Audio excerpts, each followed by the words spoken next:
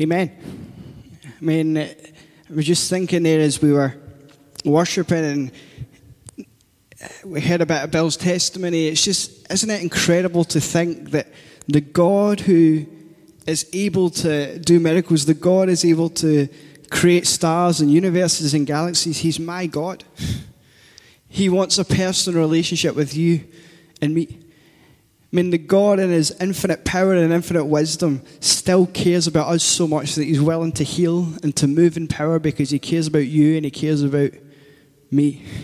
That when we pray, we don't pray to some unknown God and hope he hears, but we pray to a God we know who hears us when we pray. He's desperate for our attention. That just makes me, it is so humbling to think that the God who's able to do all of that cares about you and cares about me. Wow. So we can sing, my God is great.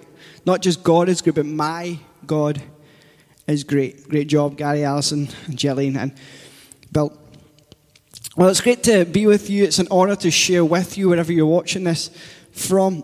We appreciate you online. We appreciate you taking the time to watch. You can feel free to comment and share. But we would love to see you in person at one of our in-person services if you're able to make it. We would love it if you could connect with us because it would just be great. We love online, but I'm biased because online is great, but in person is definitely better. So we would love for you to come along. But we're thankful that you watch online. And this year we're looking at health matters if you've been following church, and we've shared on so many different aspects of health matters. And if you've been following our daily readings at New Life this week, you will realize that we've been reading about a guy called Absalom. And I want to look at Absalom's life a little bit, of the parts that are recorded in the Bible, and just share two things that I think we can learn from Absalom so that we can live a healthy life that God wants us to live. We don't really know a lot about Absalom other than he's charismatic. He's regarded in some of the verses that we're not going to read today. It says he's the most handsome man in all of Israel. And we know that he was very much loved by his father, who was King David. But we don't know much about Absalom's background. We find him first mentioned in 2 Samuel chapter 13. And he has a sister called Tamar who is attacked by one of their half-brothers, Ammon. And basically in the story afterwards, we find that Absalom protects Tamar. She goes and lives in his house, and he looks after her and protects her. But what happens is Absalom allows hate to enter his heart. And I'm going to read some verses from 2 Samuel chapter 13, picking up in verse 20, and I'm going to read through to verse 28. But he allows hate to enter his heart, and it leads to him making some decisions which affect the life that he lives. But it says here that her brother, this is Tamar, her brother Absalom saw her and asked, "Is it true that Amnon has been with you?" "Well, my sister, keep quiet for now since he's your brother. Don't you worry about it." So Tamar lived as a desolate woman in her brother Absalom's house. When King David heard what had happened, he was very angry. No, Absalom never spoke to Amnon about this. He hated Amnon deeply because of what he had done to his sister. 2 years later, when Absalom's sheep were being sheared at Baal-hazor near Ephraim, Absalom invited all the king's sons to come to a feast. He went to the king and said, "My sheep shearers are now at work. Would the king and his servants please come to celebrate the occasion with me?" The king replied, "No, my son, if we all came, we would be too much of a burden on you."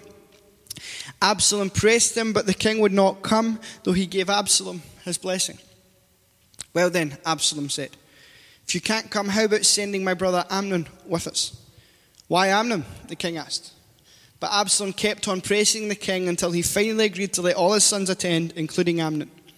So Absalom prepared a feast fit for a king. Absalom told his men, "Wait until Amnon gets drunk, then at my signal kill him.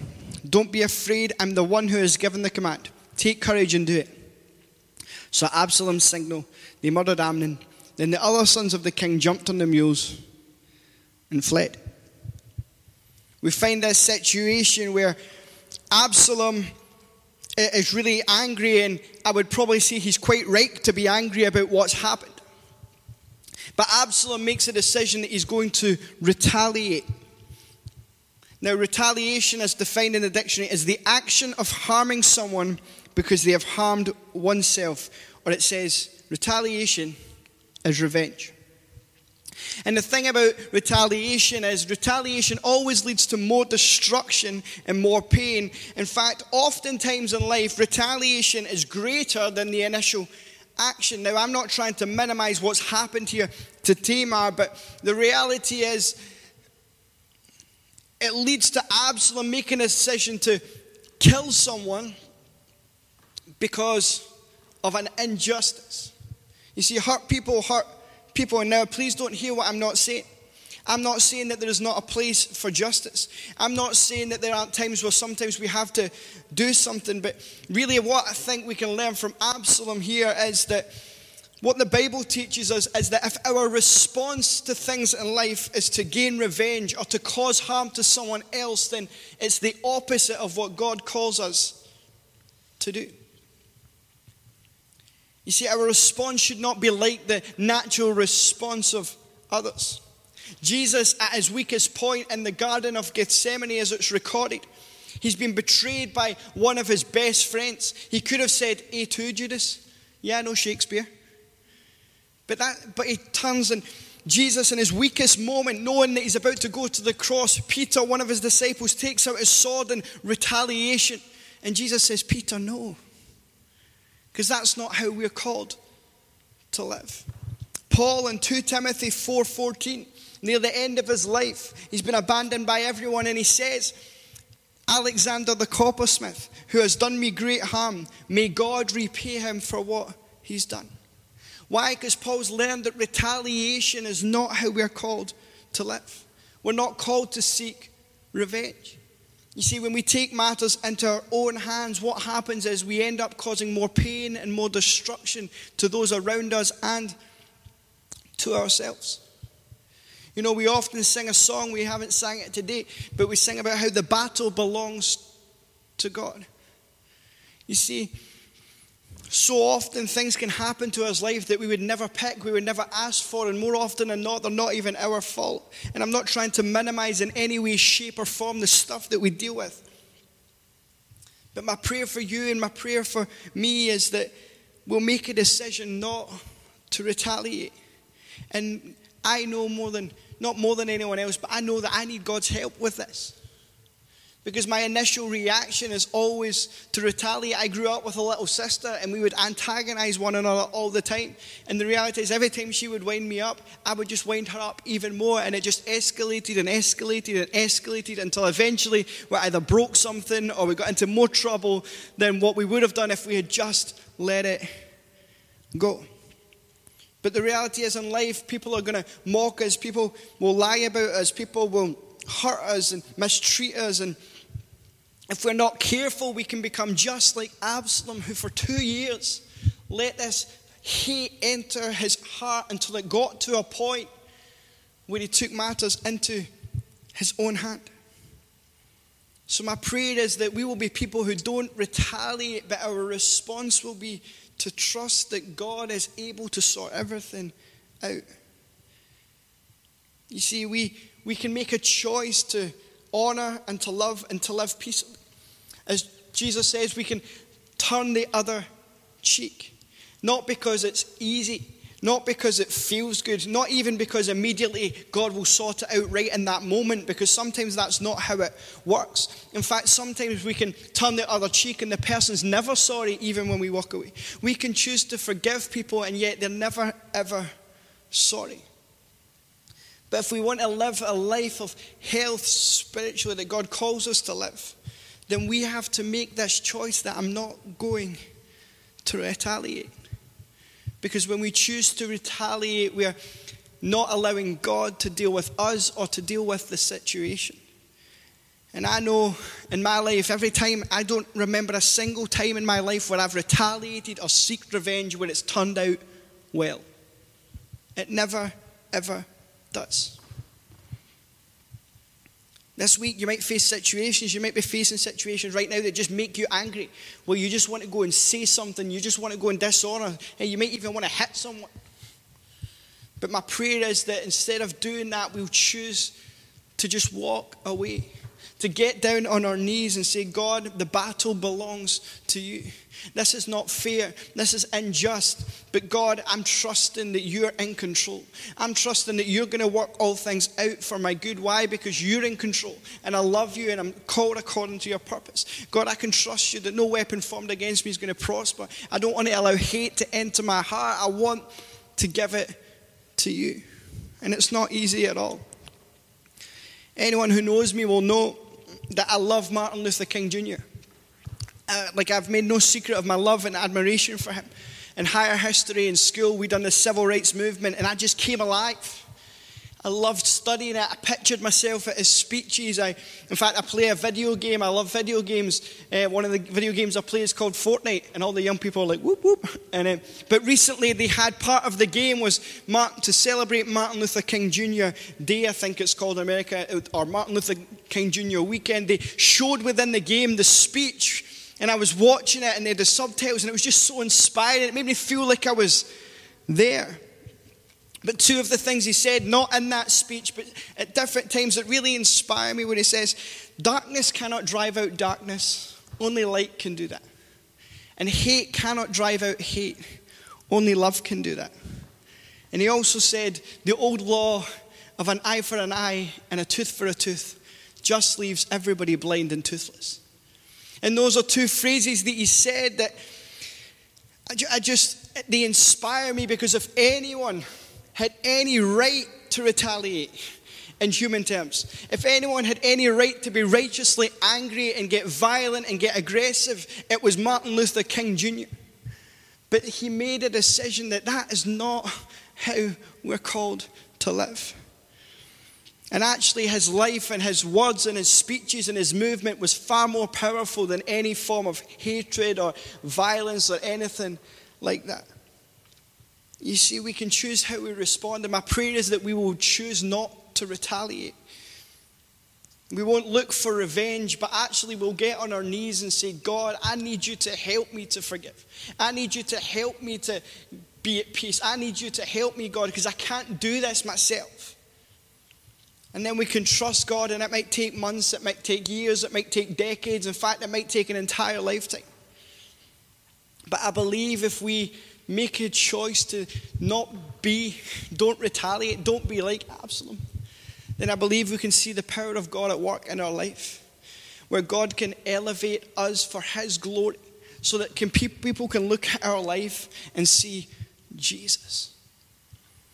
You know, I believe that is the healthy life that God calls us to be. It doesn't mean life won't suck sometimes. It doesn't mean that life won't be painful sometimes. It doesn't mean that things won't happen. But what it does is it enables us to be empowered through Christ and through the work of his Spirit at work in our life to not just rise above it, but to rise above it in a way that says, God, you get this. This battle belongs to you. And so I'm going to stand, I'm going to crawl, I'm going to cry, I'm going to weep, but it's in your victory.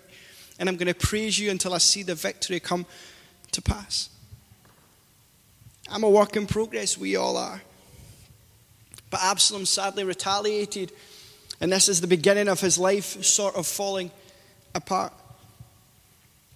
And the second thing I note, and the last thing, I've got a few things to say about this, but I note about Absalom that I think can help us live a healthy life, is don't be a rebel. Don't be a rebel. Don't be a rebel. You know, we watch TV shows and we watch movies where we celebrate the rebels, like Star Wars, it's the rebellion, and the Hunger Games, it's the rebellion, and it's great, and we make these people heroic, and this idea of rebellion, it sounds so exciting, but I want to tell you today that the Bible likens rebellion to witchcraft. It doesn't say it is, but it likens it to it. And this might be a newsflash for some of us, but God isn't into rebellion. God doesn't like rebellion. God is into standing up for righteousness. He's into putting him first in every situation, but he's not into rebellion. Now, we've all maybe got different ideas of what rebellion means and what it looks like, and you might have heard the phrase rebel without a cause, but this is my definition. It's not necessarily biblical. It's not in the Oxford Dictionary. I didn't even Google it and come up with it, but I would say rebellion in this context is positioning yourself against the authority of God. And here is the reality for all of us. Church leaders like pastors, parents, governments, teachers, bosses are given authority by God. It doesn't mean they're always right. It doesn't mean we have to agree with everything they say. But I firmly believe that when we rebel against these authorities, we cannot win because they were put in position by God. The Bible says, honor thy father and thy mother if you want to live long on the earth. It's not the only one, but it's the first commandment God gives to his people that comes with a promise. And there's no end date on it. It's not honor thy father and mother until you move out. It's not honor thy father and mother until you get married. It says honor thy father and mother. They tried to catch Jesus out by saying, well, who should we pay our taxes to? Why should we pay that? And Jesus says, well, whose face is on the coin? Caesar. Well, give to Caesar what belongs to Caesar and give to God what belongs to God. In fact, Paul went further than that in Romans 13, 1 and 2. He said, obey the government, for God is the one who has put it there. There is no government anywhere. That means Scotland, England, UK, America, Australia, China, anywhere. There is no government anywhere that God has not placed in power. So those who refuse to obey the law of the land are refusing to obey God, and punishment will follow. How frightening is that? And this is written to Christians at a time when the Roman Empire was the government who were trying to wipe them all out. What is Paul trying to... Why? It's because rebellion is positioning yourself against the authority of God. We don't have to agree. We don't have to think they're always right. It doesn't mean you shouldn't write to government. It doesn't mean... But what it says is when you're positioning yourself against them, you're positioning yourself against the authority that God has given. That's terrifying. Because I don't want to ever be against God. And the reality is in Absalom's story, if we read on, and I'm going to read some verses in a moment, he positions himself against his father, King David. Now, King David is the man whom God had appointed. He wasn't perfect, but he's the man who God appointed as king of Israel. And as Absalom positions himself where he pretty much tries to start a rebellion against King David.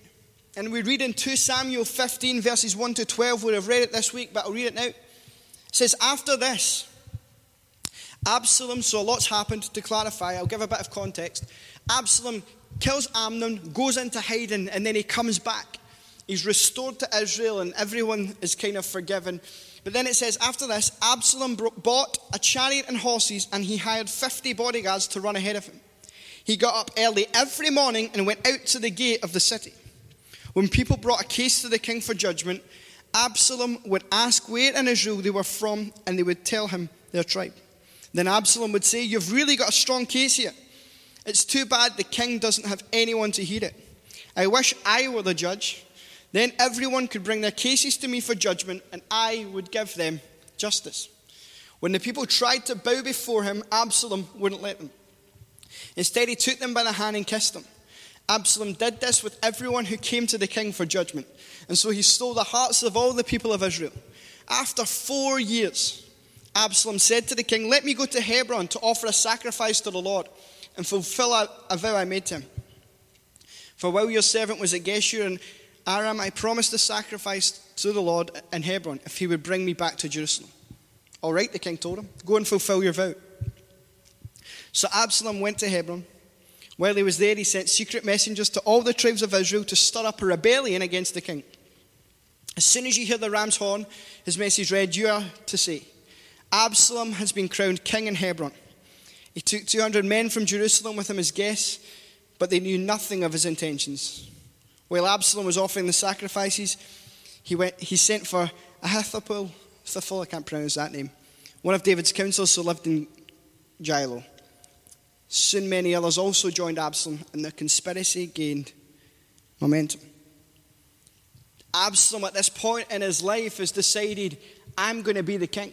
I'm taking matters into my own hands. So I'm going to oppose the authority that God gives, and I'm going to try and trick my way into power. Now, please don't hear what I'm not saying. I'm not saying that we should never ask questions and we should never have our own views and you just take what people say at word value. That's not what I'm saying. But my prayer is that we won't have an attitude of rebellion in our heart. Because if we had read on, what then happens is, for time's sake I won't, David flees for a while. And Absalom tries to declare himself king. And what happens is war ensues, and it says hundreds of people die. And eventually Absalom dies. His head gets pretty horrible, to be honest. It's riding his horse as David's men come to battle with him, and he ends up dead. And this might sound like a really serious thing to say, but please hear the heart of what I'm saying. The reason I pray that you don't be a rebel is because I believe rebellion will only ever lead to death. You see, it kills relationships, it kills those around us, and it kills us spiritually. Sadly, in the natural here, we find Absalom passes away. But whenever we try and appoint ourselves in opposition to the authority God gives, then you don't have any authority. Because here's the deal, as my pastor would say, and my dad would say, God anoints and God appoints. So you might have the call of God in your life. You might think you could do a better job than the current leaders. You think you could be a better kids pastor than Jillian. You might think all of these things. But if you're the only person who thinks it, guess what you should do? Come and serve under Jillian and the kids team. You might have lots of great ideas, so come and serve under her authority. Don't position yourself and go and tell people about how great you are, but actually come and serve and learn under Jillian. Why? Because Absalom, who knows what Absalom's future could have been if he hadn't resisted the authority. But because he came and decided, I'm better than you, and he had that attitude, he became a rebel, which only led to death and destruction. And the reality is, I believe naturally we're all rebels at heart. Because I'm believing that nobody watching here always follows the speed limit. Nobody here always does everything right all of the time. In fact, if you're saying that you are, then you're a rebel because you're lying. It's not true. So naturally, we've all touched the thing they say. We've all walked on grass that says, don't walk on the grass. We've all done it at one point. Anytime there's a sign that says, don't do something, we've all done it at least once in our life. We've done something we shouldn't. And the reality is, in Genesis chapter 3, Adam and Eve are in a garden and they're given one instruction. Just don't eat the fruit from that tree. But rebellion kicked in and it led to death. Death entered this world. Cain and Abel, Cain didn't give a good sacrifice and he rebelled and it led to the death of his brother. In the Old Testament, in the New Testament, in Acts chapter 5, Ananias and Sapphira, they were supposed to give their offerings, but they kept something back and lied about it. They rebelled and it led to death. I'm not saying this to scare you. I'm not saying if you're a rebel, you're going to die. But the reality is we die spiritually. When we oppose God, He isn't able to use us. But the good news is that Jesus calls us out of rebellion and into obedience. I find it really sad, Absalom's story. I'm almost closing, because he had everything that was required to be used by God. The people liked him. The people listened to him. He had all the attributes needed, but his attitude was not healthy.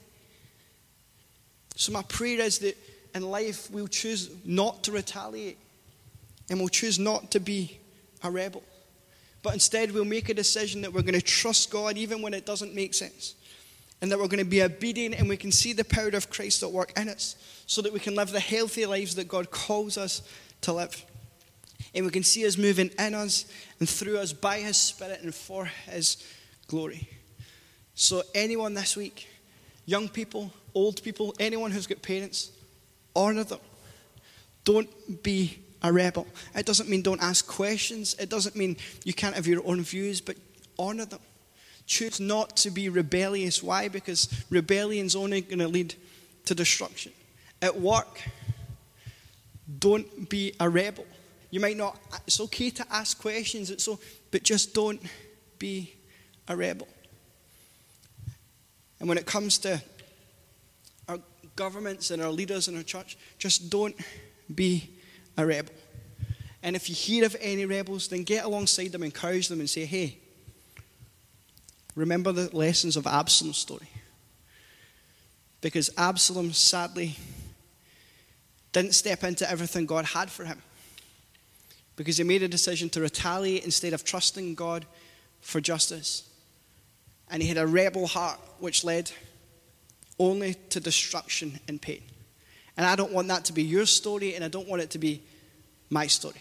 So I am going to pray, and then we're going to worship, and we're going to find out what's happening this week.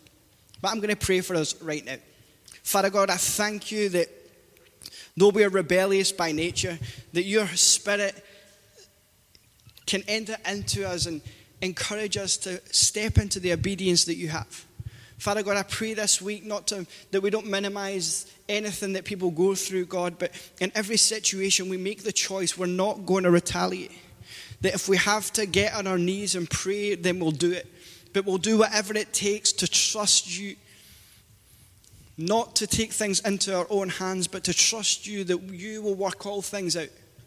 Father God, I pray for everyone, Father God, who maybe has been rebellious or isn't rebellious, Father God, that something of your Spirit will impact them. Where they will step away from rebellion and step into obedience. That we'll choose to honor instead of dishonor. That we will choose unity over disunity. Father God, in order that we can see you at work in our lives, so that we can see your kingdom come and your will be done here on this earth as we've been singing and as we pray. Father God, I thank you for everyone listening to this, God. I pray, Father God, that you guide them and show them your peace and your presence. In Jesus' name, amen.